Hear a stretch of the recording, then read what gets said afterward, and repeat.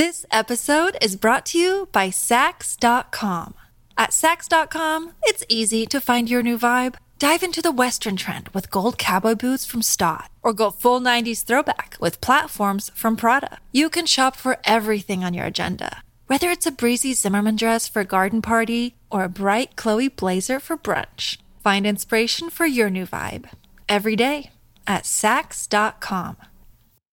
Hey, podcast listeners, Mara Davis here. Here's an exclusive preview episode of the new series, Elizabeth I. It's the new podcast from Imperative Entertainment about a truly remarkable woman, Elizabeth Taylor, the very first influencer. Katy Perry's such a fan. She is hosting this series, and you will learn so much about this legend. If you love this preview, there's nearly 10 hours of audio from the full series available where you can binge right now. Just search Elizabeth I on any podcast platform or click the link in the description of this episode. But let's begin your preview right now. We spent a lot of time with the jewelry, and it was really, she loved it. She just loved it. It was a passion. She loved this jewelry because she was fascinated by these minerals, by these jewels, by the way that they look. She would take them out and just hold them and play with them. And from what I know she said much later in life, how she always believed that she was, especially with her jewels, a custodian rather than an owner of these objects, that she appreciated their value, and it wasn't out of, let's say, like arrogance or selfishness. It was she just loved jewelry, and she had the means to. Her and Richard had the means because he bought her, a lot of her big famous jewels. The most important piece that Elizabeth owned was the Krupp diamond. It's an Asher cut. That's a 33 karat diamond. The Krupp diamond was owned by Vera Krupp, who was part of the Krupp family, who had been involved in World War II. They had supplied munitions to the Nazis. When Elizabeth got it, she just thought it was like really a big fuck you to the Nazis, to the Krupps. Like, now look at it. It's on a nice Jewish girl now. It was such a beautiful diamond. I mean, I think she felt like it had been released and vindicated, and it was her signature piece. I'm not sure Elizabeth would say that, but she wore it in so many photo shoots. She wore it every day, frankly. She wore it when she went to bed at night. One jewel became so famous because of the story of Richard buying it for Elizabeth. The world of jewelry and press spontaneously and unanimously named it after them. The Taylor Burton diamond. The first celebrity hyphenate was born. So this amazing 69 karat pear-shaped diamond came up for auction, and Richard wanted to buy it for Elizabeth. It's before he bought her the Krupp diamond, which became the Elizabeth Taylor diamond. He wanted to get it for her, and he told their lawyer, Aaron Frosch, that he could bid up to $1 million. So he ended up not getting the diamond because he'd only allowed a budget of $1 million. Only. Aristotle Onassis was bidding against him. I think he was trying to get it for Jackie Kennedy, or Jackie Onassis at that point. Cartier bought it for $50,000 more. Richard didn't get it, and he was devastated. And he said he has to get it for Elizabeth. And he was competitive. He offered Cartier $50,000 more. And they agreed, as long as it could be left on display in the store window in New York and then in Chicago.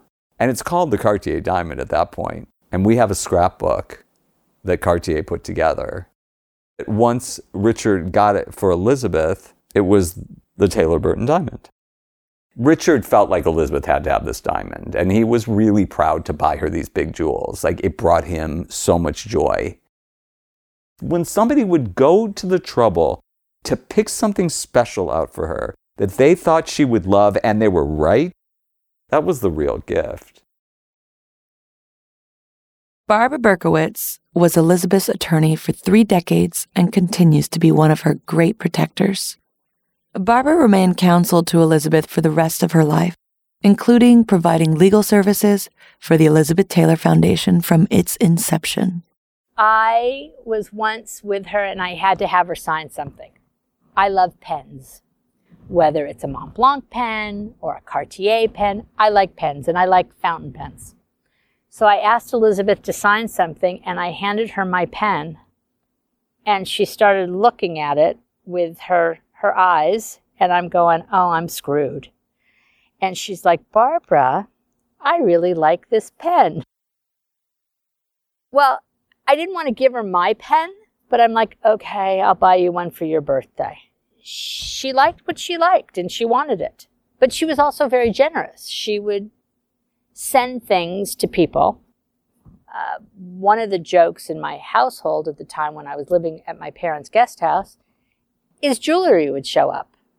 Well, my father said, how in the hell are you ever going to get married with her giving you all this jewelry? Who can compete with this? I wanted someone to try, but I'm very happy with Elizabeth's jewelry. It wasn't just the jewelry. Elizabeth and Richard both had the passion of artists who appreciated great art by others. For Elizabeth, it was an eye she inherited from her father, the art dealer. The Taylors knew fine things. Elizabeth knew what was great, what was beautiful, and it fueled her. By surrounding herself with great art, from fashion to precious stones to masterpieces, she was also building a legacy of wealth. Like a boss. Ruth Peltison, the editor of Elizabeth's book, My Love Affair with Jewelry, saw it firsthand. We were working on the book at Elizabeth's home in Bel Air. And so in the home there are things like Oscars, statuettes, but there are a lot of paintings. And a lot of these paintings Burton had bought at auction or in a gallery. Now, as an art book editor, I knew right away what I was looking at. I walked in the room and I thought, oh, what did I say? I said, Shazam to myself. It was really extraordinary. And, we had a pretty good sense. We'd done a lot of our homework before we went there. But Richard Burton was sui generis. He had what we call a natural eye. He had an instinct for beauty, Richard, and I call him Richard only because Elizabeth did, Richard Burton could see a bracelet and know it was great. Yes, then he'd get the bona fides from the auction house, how many carats, was the ruby heat treated or otherwise, and etc. But he had an eye for beauty. And you can train a lot in someone. You can train someone to buy art. You can train someone to buy jewelry. You can train someone to decorate their house. But do they have a feel for it? Do they naturally come to it? He did. And I think that some of the most spectacular pieces, most important pieces in Elizabeth's collection were bought by Burton. And that's not even because, well, how long was he involved with her? It's because, yes, he knew Elizabeth loved jewelry, and yes, he loved gifting her with jewelry. But it doesn't mean that the gifts of jewelry were great. It just so happened that they were because Burton had that instinct. He had what we say that je ne sais quoi, I. So never for anniversaries, just when he wanted to give me a present. Mm-hmm. And I called him, I love you, it's Tuesday present. And I never knew when he would come up with the most extraordinary thing or something sweet and simple. Uh-huh. We've been married for I don't know how many years. And we'd have Christmas and all the fixings and the food and the wrappings, and the mess and the mistletoe and everything to clean up. Liza, who was maybe a foot and a half, and said, Mommy, yes, sweetheart, what is it? Daddy said to tell you, you left a present in the bottom of your Christmas stocking. And she said it was way down at the bottom. And I looked at the size of the box, and my heart started to leap and bound. And I opened it, and this blaze of fire was the most perfect colored stone I'd ever seen. The most perfect cut. And I let out a scream. I think I almost fainted, but I screamed, and I'm sure it echoed all around the mountain. And I couldn't stop screaming.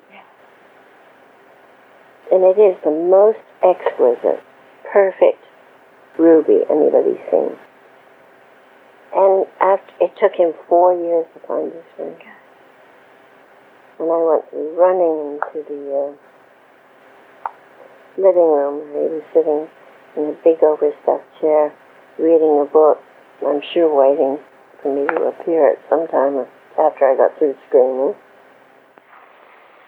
I just threw myself at him and covered him in kisses and hugs, and I just couldn't get over it. I almost smothered him to death. And he was sitting there with this shit-eating grin on his face. Not all of her friends who gave her jewelry, expensive jewelry, did necessarily, but Burton did. And that was really thrilling. Oh my God, it just piece after piece. I mean, historic pieces. You look at the diamonds, you look at the Gerard, you look at it just goes on and on and on. The VCA ruby and diamond ring, Chopard necklaces, the Van Cleef & Arpels, the angel skin coral and amethyst suite, the Lamartine. Extraordinary pieces, extraordinary quality pieces. Oh, the Bulgari, oh my God, the Sugarloaf, Sapphire Cabochon, the Sautoir. Again and again, extraordinary pieces. That is the eye of a collector. Passion, instinct. Passion and instinct are pretty much what every collector needs. And after that, it's gravy. What can you afford? You know, that must have it. That's just that. Burton, it seems to me, was full throttle. He was a 5 forward gear guy. And I think those two, they made great star power. They made great passion. And they shared that passion for the jewelry. And I think Elizabeth learned a lot about jewelry from Richard. And she knew her own taste. I remember one day she asked me to get her, she had a white diamond and colored diamond tremblant brooch that was Bulgari. And I believe it was a gift from Eddie Fisher when she turned 30. So this was much later. She knew what she had. So whenever I would take something in, put something in the safe or take something out, I always looked at it first and to make sure it was there. And then I closed the box and brought it to her and presented it to her. And I showed her this brooch and she said, "Oh my God, that is so incredible." And I thought, but this is your brooch. You've had this for decades. And I didn't say that, but I understood. It commanded that kind of attention. It was beautiful. And for her to just say, "Oh, great, thanks, let me just put it on," it didn't make sense. It was like every time you see something, you can still be excited about it. And Elizabeth wasn't shy about heightening things. You know, I mean, she heightened the drama, she heightened the fun, she heightened the glamour. That's who she was. Everything was heightened because she did that. But she was completely obsessed by everything, you know, jewelry, thing, like jewelry mostly.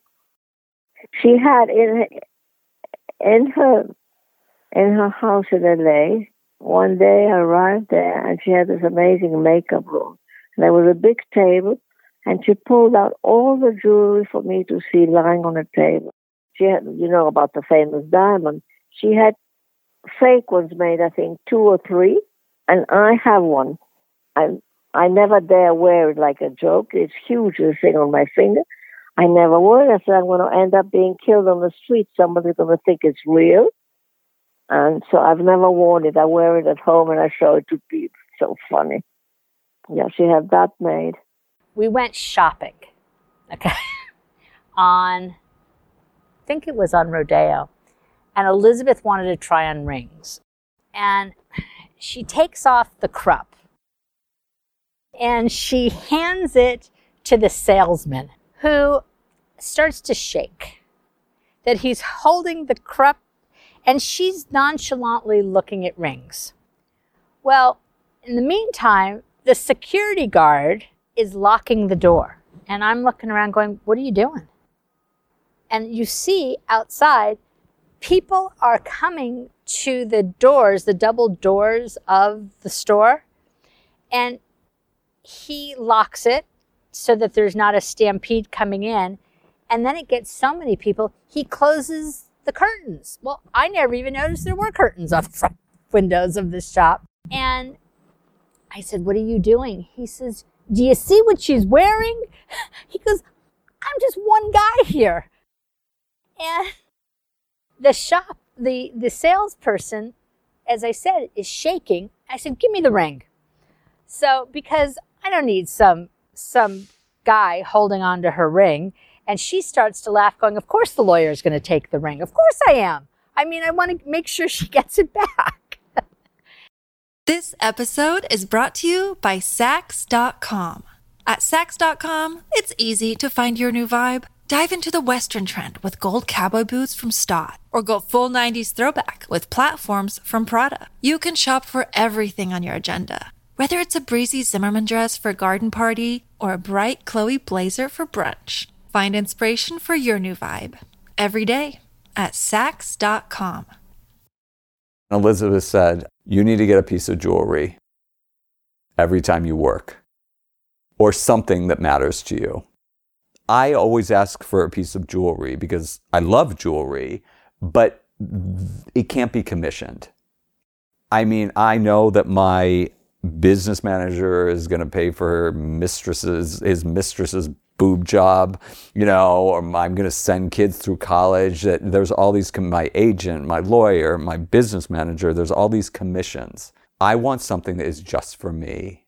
And so that I can look at my life and look at my career and look at all these beautiful pieces of jewelry and be able to say, I did this. This is only for me. And that is very revealing story in Elizabeth's life. She loved jewelry from the time she was a child. I mean, it was a complete passion for her. There is incredible savviness in the trait of Elizabeth's. The jewelry gifts she acquired and required as part of her studio contracts are the perfect example of the interwoven value of Elizabeth's nature as both a boss in business and a woman of passions. All of it was authentic Elizabeth. I don't know how this person came to us, but we ended up with this guy, Jess Morgan, as her business manager. But he said, Elizabeth doesn't realize this or remember this, but I was around as some part of her management team when she was with Richard Burton. And he said she ran that show. Richard was doing whatever Richard was doing, but Elizabeth was absolutely running the show, which was really important information because it's not something Elizabeth would have talked about. And I think it's just important to understand, the Elizabeth Taylor, Richard Burton show was huge. We know that. And it was global. Elizabeth was running that thing. We have some expense report, like financial records from that period, and the amount that they were spending was spectacular, but they were also bringing in a lot of money too. Coming off of Cleopatra, her next 3 films, she pulled in over $1 million for each. So she gets out of the studio system, has this massive success, and then incorporates her own production company to employ herself, essentially, and then loan herself out, through her company back to MGM for a bigger payday. If you remember the original loan out agreements when she was at MGM, between MGM and the other production companies, she literally flipped the script by incorporating her own production company, employing herself, and then loaning herself out, and ironically back to MGM for the first 2 films she did after Cleopatra. These were The VIPs and The Sandpiper, both with Richard Burton, and both for which she earned over $1 million. Elizabeth's success in business was forged on the obstacles she faced, beginning with the fallout over that massive payday Elizabeth negotiated for herself with Cleopatra. And what was the problem? What was the go-to excuse from the men who didn't want to pay her? Her scandalous press. Always the press, a forever thorn in her side. We were sued. What these people that sued us tried to say was that our scandal had kept the audience away. Now, come on. So we sued back. Richard was wonderful. He walked into the lawyer's office, which was Pride, something or other, and something or other. And he walked in and said, good day, Mr. Pride.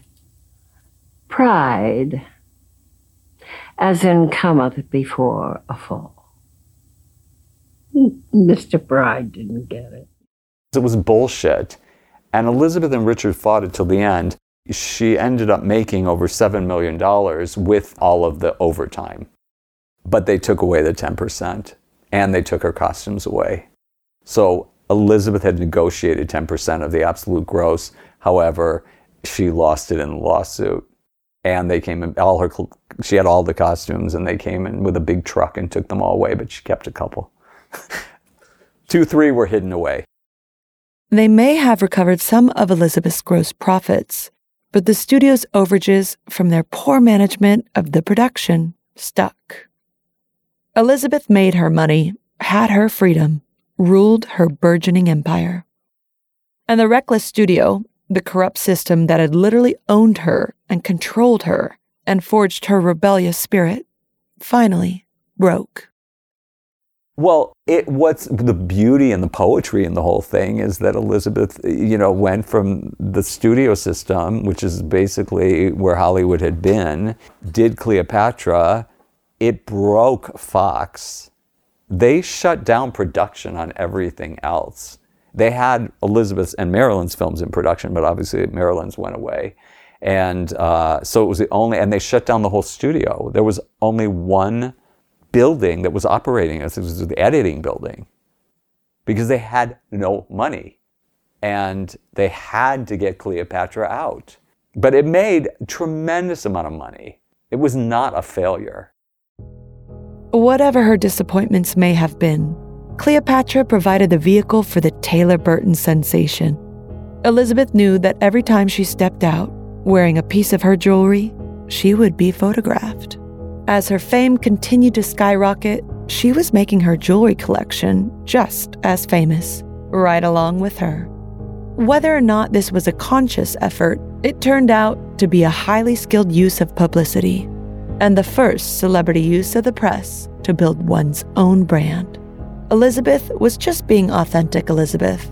Wearing her jewelry out and about was who she was, as a woman who shared with others all that she loved. And the press multiplied around her because of it. There was no ceiling to Elizabeth Taylor's fame, no exhaustion point, no oversaturation. This escalating fame, it was new. Other celebrities couldn't figure it out. And despite the press-concocted rivalry with another great beauty, Elizabeth was generous with her spirit when her rival needed it the most. It's why we have all those great photos of Marilyn towards the end of her life, because she was doing that to show that she was just as valuable as Elizabeth Taylor. I mean, Elizabeth certainly wasn't jealous of Marilyn. Actually, I think she felt kind of protective of Marilyn in a way, even though they didn't know each other. There was a person, but unfortunately he died last November. He told a story that Elizabeth had told him, where she called Marilyn and said what the studio is doing to you, because Marilyn stopped showing up on set. She was calling in sick and saying happy birthday to the president on national television. She had called in sick. She'd been calling in sick, and suddenly they see her on television. So they fired her.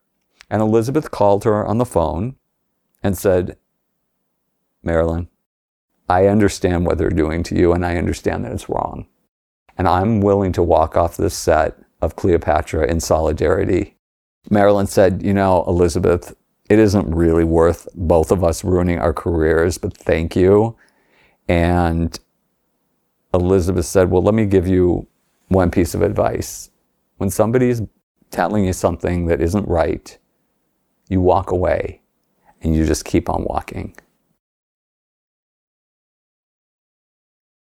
She did Cleopatra because she asked for an astronomical amount of money and got it.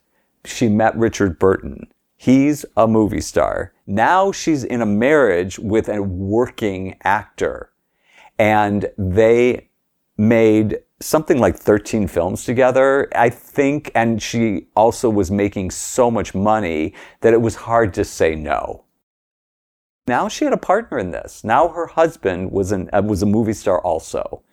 And they could make movies together. That is very different because Elizabeth could share this life with him, and because they became, the first multi-hyphenate, they were doing this together.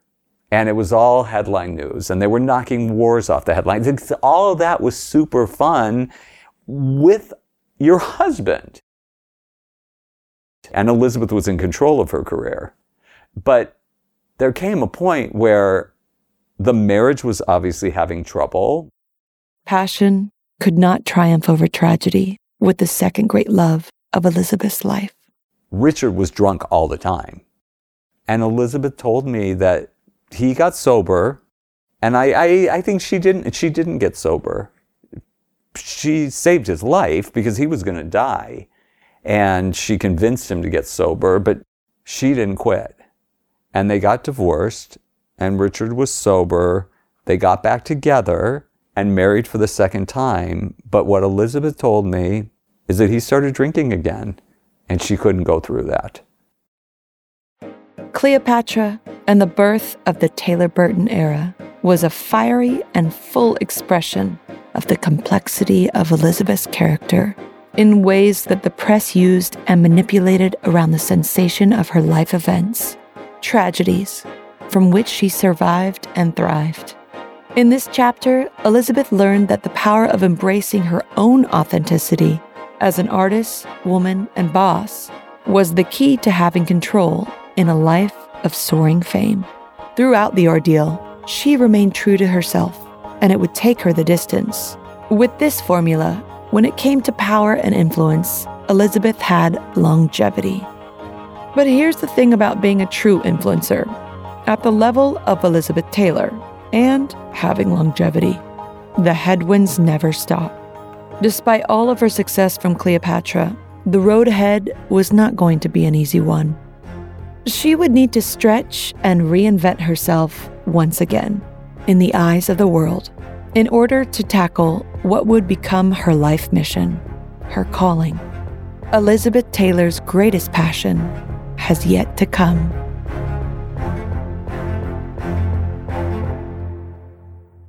Afford Anything talks about how to avoid common pitfalls, how to refine your mental models, and how to think about how to think. Paula, while certainly you can mess up on $1 million a year, it is far less likely than it is on $30,000 a year. Right. I would meet wonderful people that were struggling with a budget that was super tight. It was 100% you need to make more money. Make smarter choices and build a better life. Afford anything, wherever you listen.